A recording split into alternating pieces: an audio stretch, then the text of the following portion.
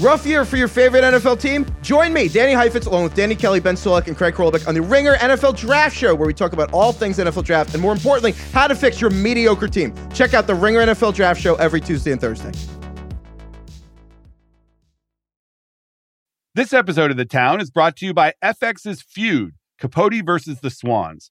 The second installment in Ryan Murphy's Feud anthology tells the story of acclaimed writer Truman Capote, once a confidant to society's most elite women, whom he nicknamed the Swans. Starring Naomi Watts, Diane Lane, Chloe Sevigny, Callista Flockhart, Demi Moore, Molly Ringwald, and Tom Hollander. For your Emmy consideration, visit fxnetworks.com/FYC. This episode is brought to you by Hulu. Riley Keough and Lily Gladstone star in Hulu's limited series Under the Bridge, a chilling true crime story based on the acclaimed novel. Hailed as a riveting and heartbreakingly realistic work by the Chicago Sun-Times, and featuring excellent performances, according to Time magazine, the series is for your Emmy consideration in all categories, including Outstanding Limited Series and Outstanding Supporting Actress in a Limited Series for Keough and Gladstone. For more information, visit fyc.hulu.com. It is Monday, March 27th. It's only been about 3.5 years since the launch of Apple TV Plus with The Morning Show, my favorite hate watch. And Apple has pretty quickly become one of the top buyers of original films and TV shows, if not really one of the most watched. Apple has never revealed subscriber numbers for the service, but outside estimates put it at between 20 and 40 million subscribers worldwide. Not nothing, but way smaller than other competitors like Netflix, Disney Plus, or even Paramount Plus. Still, the joke around town is that if it's expensive and it's got big movie stars, Apple is automatically interested. They even won the Best Picture Oscar last year for Coda, which Apple dropped a record $25 million to buy at Sundance. But other than Ted Lasso, could you name an Apple TV Plus show? Probably not, and that's a problem. This past week, we got some news from our friend Lucas Shaw that Apple plans to spend $1 billion to make and release movies in theaters in the next couple years. Amazon is doing the same thing, and it's a big shift from the Netflix model of spending a ton on movies but keeping them on the service. There's a few reasons for this. The talent wants those releases in theaters, and Apple agreed to get the projects. Audiences are coming back to theaters, and there's money to be made there. And perhaps the most interesting reason, Apple thinks that creating events in movie theaters will help build the brand of the streaming service. Get more people to know Apple TV Plus by showing them Apple movies not on the service first, but in theaters. That's everything from Martin Scorsese's big Leo DiCaprio movie, Killers of the Flower Moon, a spy thriller from Matthew Vaughn, Napoleon from Ridley Scott, and an F1 movie with Brad Pitt from the Top Gun Maverick director. Big projects, competitive. Will this work? I've got Lucas on the show today to discuss. So today it's Apple's push in theaters and using movie theaters to boost a streamer. From The Ringer and Puck, I'm Matt Bellany, and this is The Town. All right, we are here with Lucas Shaw. Lucas, welcome back. You know, when you say you have a hot take for me, I show up ready. I got several today. First, are you excited for opening day for baseball? Very, although I'm actually skipping this year because it's a night game and not a day game. It's more fun to skip work and go to opening day than to show up on a regular Thursday. Oh, so you're not going to go to opening day? I'm going to go Friday. Oh, okay. This is the second year of MLB games on Friday nights on Apple TV Plus. Are you aware of that? I was, but I admit I'd sort of forgotten about it until you said it just now. I've watched a few, and it's a nice little segue to get into talking about Apple TV Plus because it is one of my fascinations. Apple has spent so much money on this service. They are buying projects like nobody's business, outspending even Netflix and Amazon to buy big movie star driven films and TV shows. They did this deal with MLB. They've got MLS soccer. They took over the MLS soccer league, and they are positioning this as something they want to grow. We don't know how many people subscribe, but they are positioning Apple TV Plus as a priority for Apple and not just a dalliance, which I think all of us have thought that it has been for the past 3.5 years. If I'm just curious, if you thought if something were just like a dalliance for Apple, would they call it that? No, but I think you'd be able to tell if they weren't serious about it. They're in the mix for all of these sports deals. They're in the mix for the NBA right now. They got soccer. They got a package of baseball games. They are spending, the money they spent on this Brad Pitt Formula One movie, outrageous. They outbid everybody. So at least they are putting their money behind this initiative. If I know it's, drop in the bucket compared to what Apple is worth overall. But I want to talk a little bit about what you reported this past week, which sort of crystallized what a lot of us had known for a while, which is that Apple is getting into the movie theatrical business in a pretty big way this year. And you put a number on it, $1 billion they're expecting to spend on theatrical movies.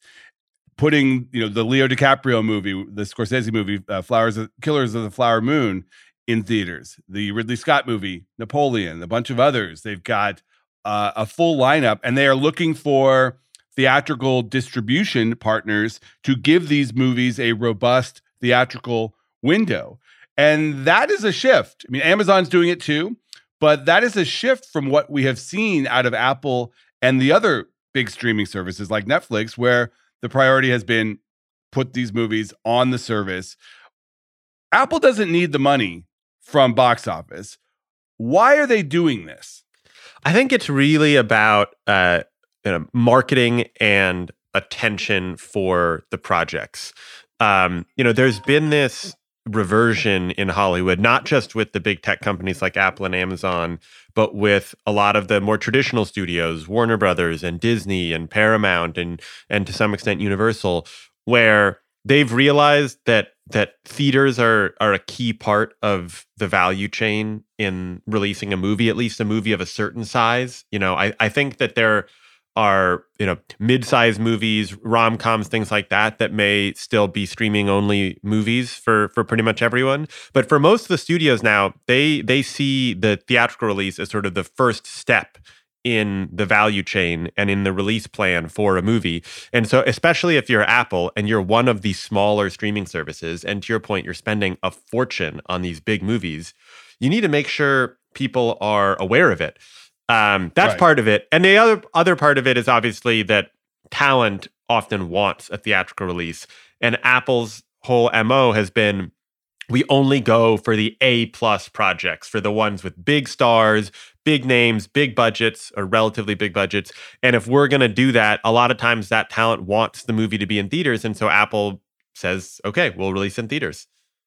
Yeah, and that's been a factor in them being able to get some of these movies, is they have committed. The Brad Pitt movie, good example. There were other offers from theatrical distributors, but Apple pitched the global scale of Apple and also putting it in theaters. Yeah, Apple is getting projects that everybody wants, right? It's a new Martin Scorsese movie. It's a new Ridley Scott movie.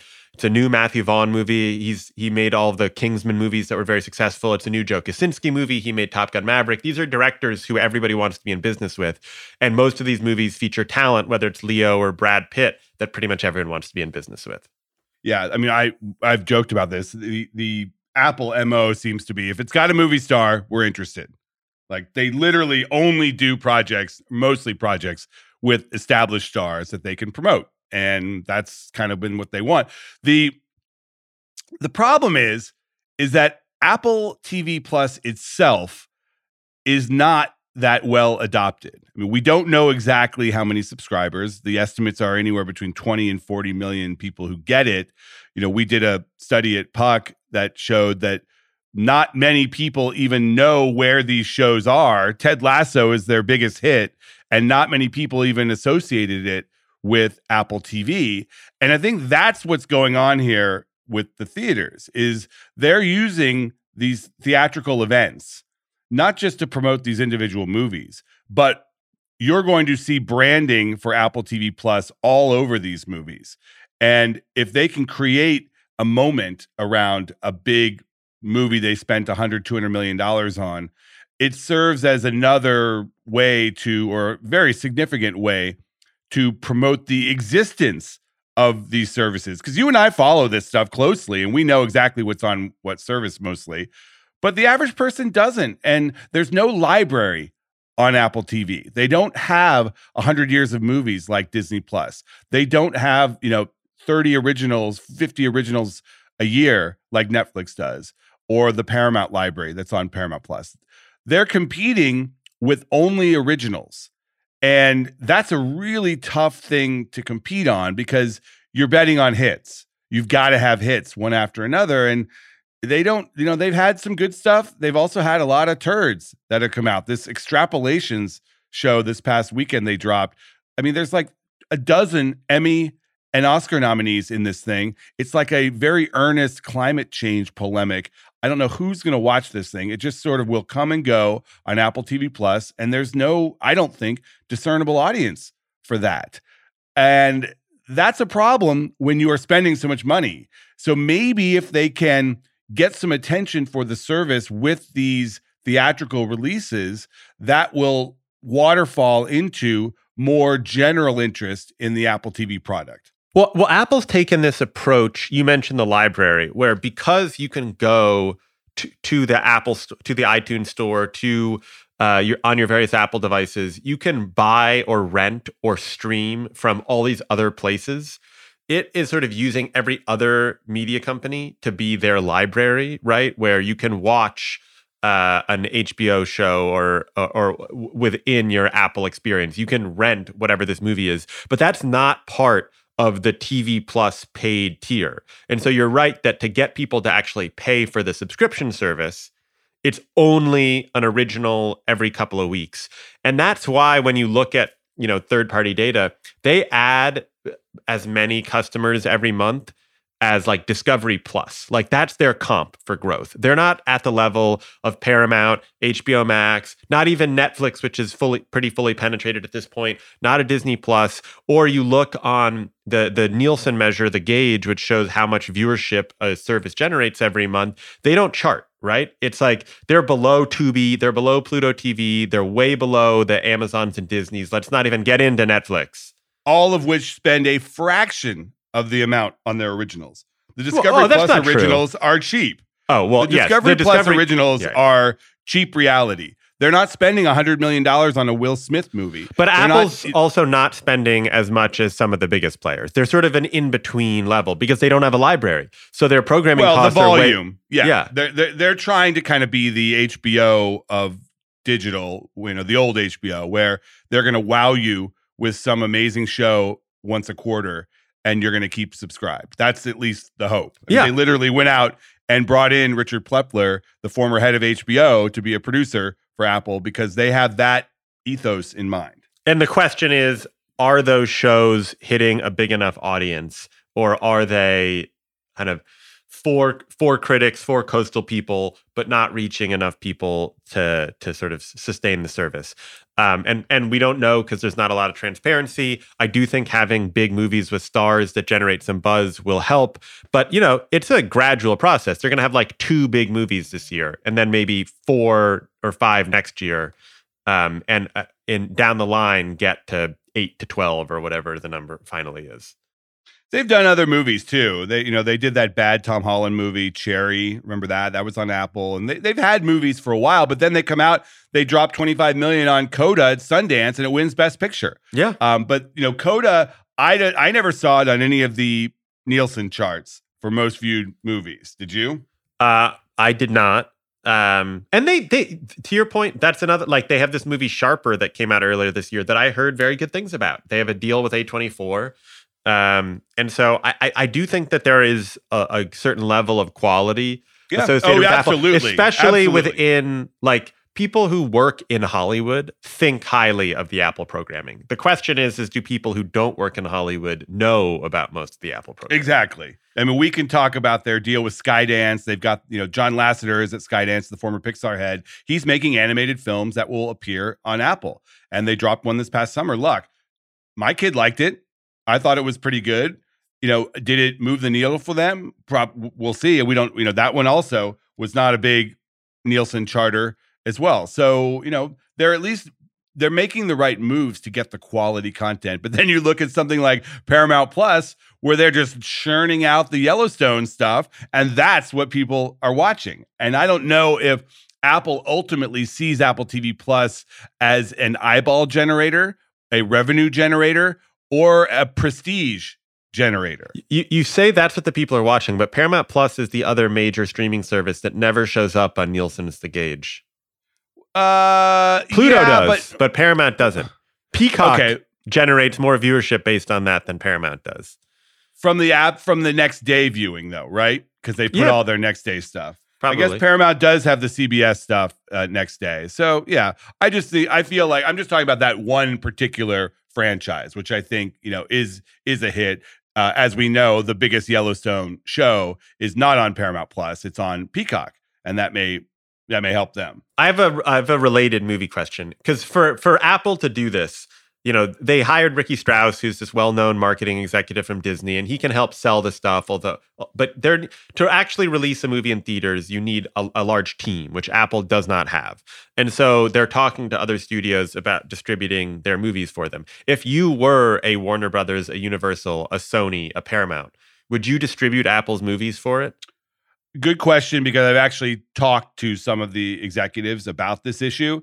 And the fact of the matter is, Apple is a weird company. They are very difficult to deal with. They have their own way of doing things, especially when it comes to marketing products. There are things Apple won't do that are standard movie marketing things that they feel are crass or are not on brand. And, in the digital space, there are ways that these studios operate that may make Apple not as comfortable going with them. So Apple is going to either have to suck it up, hold their nose, and get into business with a traditional studio, or they're going to have to convince one of these studios to work out a deal that changes the way that they market these movies a little bit. So we'll see. I mean, the one we know is that Paramount is going to distribute the Scorsese movie. Correct. And that is going to be an interesting partnership, because Paramount is very old school in how they release these movies, and they're going to probably want to do a worldwide rollout and send these people on a full worldwide press tour. I don't know. We'll see what Apple's contribution there is. What have you heard on that front? Yeah, I mean, look, they're distributing the Scorsese movie because the Scorsese movie was set up at Paramount, and so it was just sort of part of and it became too expensive. Yeah, it was too expensive, essentially, for Paramount. Correct. And in moving it over to Apple, there was sort of an arrangement that Paramount would still handle the theatrical distribution.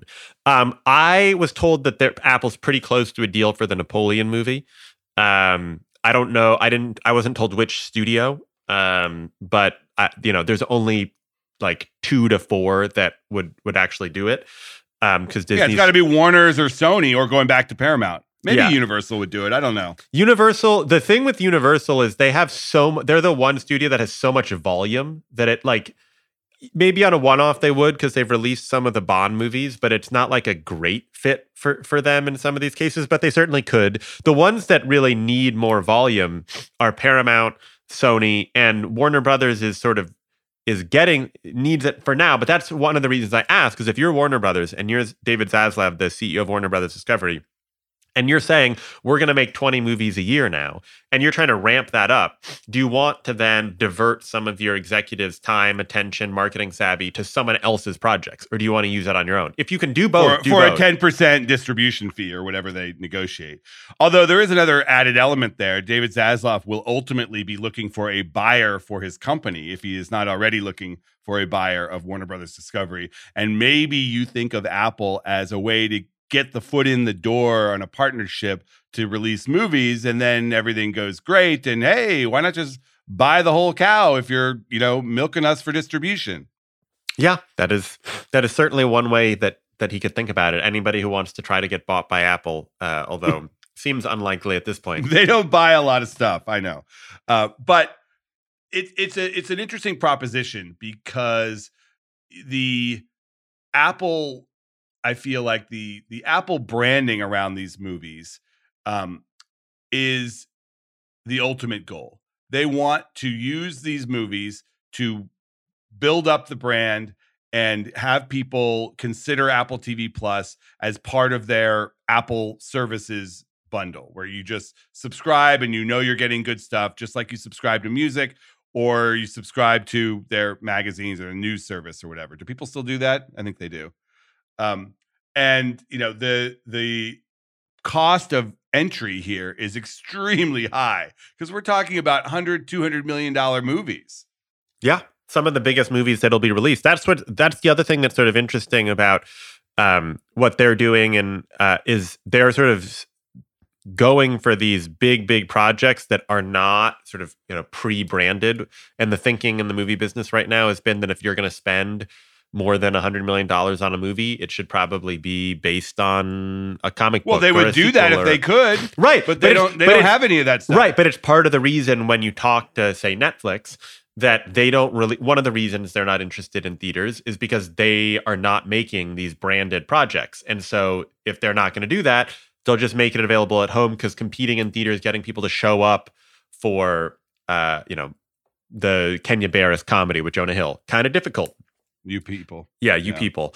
Maybe they would show up for Murder Mystery 2, which is about to come out, but that also feels like sort of the classic just stay at home and watch it movie. You're not going to go to a theater. Apple is trying to make event movies, but based on original IP. I mean, is a Napoleon epic going to get people to show up in theaters? Ridley Scott did it with Gladiator 20 plus years ago. Right now, I look at that and I feel like that's a tough sell. But isn't it Joaquin Phoenix playing Napoleon? I'd have to double check. I think you're right. Yeah, I believe it is. Yeah, that's interesting. I would watch that in a theater, but we'll see if mainstream audiences will. So you think they're going to go one-offs for these movies? They're not going to do a slate deal? No, they want a slate deal. They've had both conversations. They've had conversations that are one-off. I think the Napoleon thing, if it gets done, would be a one-off. But they're also looking for someone to just take their slate. I mean, not the whole slate, because they will make movies that are just for streaming. Right. But let's say every year it goes, like I said, from like 2 this year to 4 next year to 6 after that. Someone who will help distribute all of their theatrical level movies. It's so funny because as much as the tech world has overtaken entertainment and has sort of democratized the whole process, the one aspect that Hollywood still has a monopoly on, and no one has been able to disrupt it, is global theatrical distribution. These studios have the global infrastructure to take a movie and put it in theaters around the world. And for some reason, these tech companies have not been able to do that. Well, because they don't care. Yeah, that's true. Although, how much would it actually cost? A lot, I guess. I mean, I just don't. They don't see that as sort of a growth or big industry, and so why are they going to do it? It's if it's like a marketing expense for them, so they can have someone else help them with it. I mean, look, there's a lot of people, or not a lot, but you definitely get the chatter on social, like, why don't Apple or Amazon just buy a theater chain? Which I guess they could, but it just doesn't feel as vital to their business as like Amazon buying Whole Foods.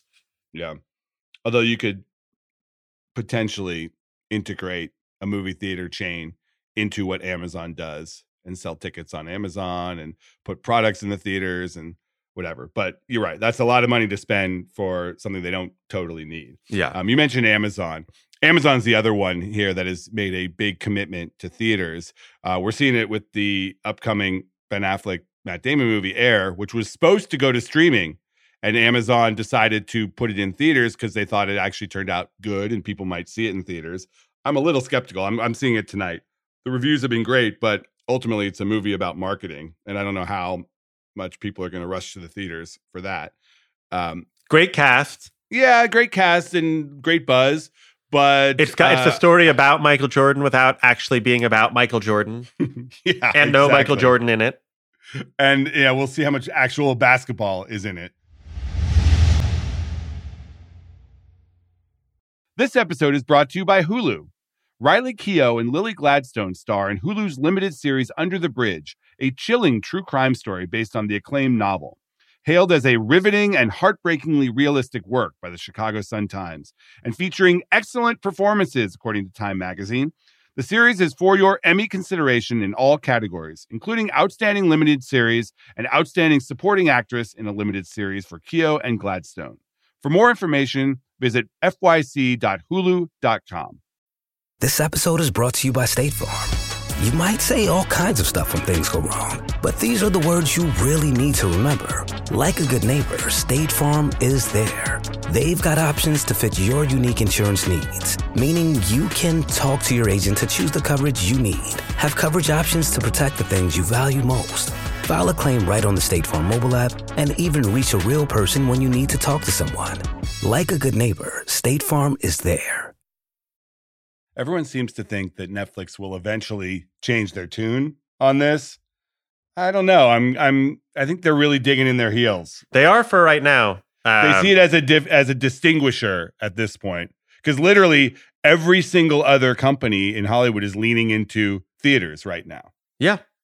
I mean, when your story broke last week, the theater chain stocks went up because everyone was saying, oh, Apple's now committed to theaters. It's going to benefit these chains. I don't know if it's going to ultimately help them enough, but it is a significant thing. And then Netflix is really now an outlier. It's the same thing when we did a story late last year on Amazon's intentions. Not only did the theater chain stocks go up, but I had investors start calling me who were interested in trying to invest in movie theaters, trying to figure out what I didn't, what I did. I always love when they do that, what I didn't put in the story. It's like, if you thought there was a bunch of stuff that I didn't put in the story, but I could tell you, you're crazy. Yeah, well, that's what this podcast is for. Speak directly to them. And you know what? Maybe it'll keep Adam Aron, the AMC CEO, from trying to go into another salt mine business or gold mine or whatever he's doing. Well, that's the crazy thing, is that even these theaters are getting a huge boost from renewed interest in the theatrical experience, but both of the biggest theater chains are still in deep trouble. Oh, yeah, they're fucked. I mean, I don't want to say fucked. Long term, someone will come in and own them and clean up the business. Yeah. But you would need to have so many movies do so much business this year to help Cineworld's already going through a bankruptcy process. And then AMC, most people assume, won't make it through the year. So yeah, and even with this improved box office from the first few months of this year, even if they're down 20-25% at the end of the year, that's not good enough to keep these chains afloat. So We'll see. That's a whole separate conversation. Isn't this kind of good for Netflix because they want to be an outlier? If everyone else is going into theaters and they're the only one not doing it, isn't that what their original plan was, and it's why they worked in the beginning? Yeah, that's a good point. I think that they see themselves as for their members first. They are the biggest worldwide. They've got 230-something million subscribers. And if everybody else is going to make you wait 45, 60 days to see the big movie on your service, and Netflix is putting it there the day that you hear about it on marketing, then potentially that would be additive for them. Yes. Okay, Craig, this weekend, are you staying home to watch Murder Mystery 2? Or are you going to the theaters to watch Dungeons and Dragons? I'm going to the theaters to watch John Wick. We don't even have to talk about Dungeons and Dragons. Oh God, it's fun. Chris Pine. I know people say it's not terrible, but the problem is it looks terrible. I don't know. I saw it last night. I had fun. Oh, all right. I didn't know what to expect. I went in with literally zero expectations, and they did a decent job for what it is. All right. I do love Chris Pine. All right, Lucas, thank you very much. Thanks, Matt. All right, we are back with the call sheet. I know the answer to this one, but Craig, are you excited about the Final Four? I am, man. San Diego State, the Cinderella run continues. This has been your dream come true. Finally, your alma mater is up there in the Final Four. That's right. And this has been the weirdest March Madness tournament ever, really. And I think that's probably because of COVID, which gave a lot of players an extra year of eligibility. And these new lenient transfer rules, I think, just made a lot of these mid-major teams a lot better, more parity. All right. Well, we are not going to talk about the leagues or the parity. We are talking about the TV ratings. Uh-oh. And yeah, my prediction is that this year's Final Four is going to tank in the ratings compared to last year. I mean, we look at the teams we've got here. We got Florida Atlantic, we got San Diego State, we got UConn, which is a well-known brand in basketball, but then we got Miami.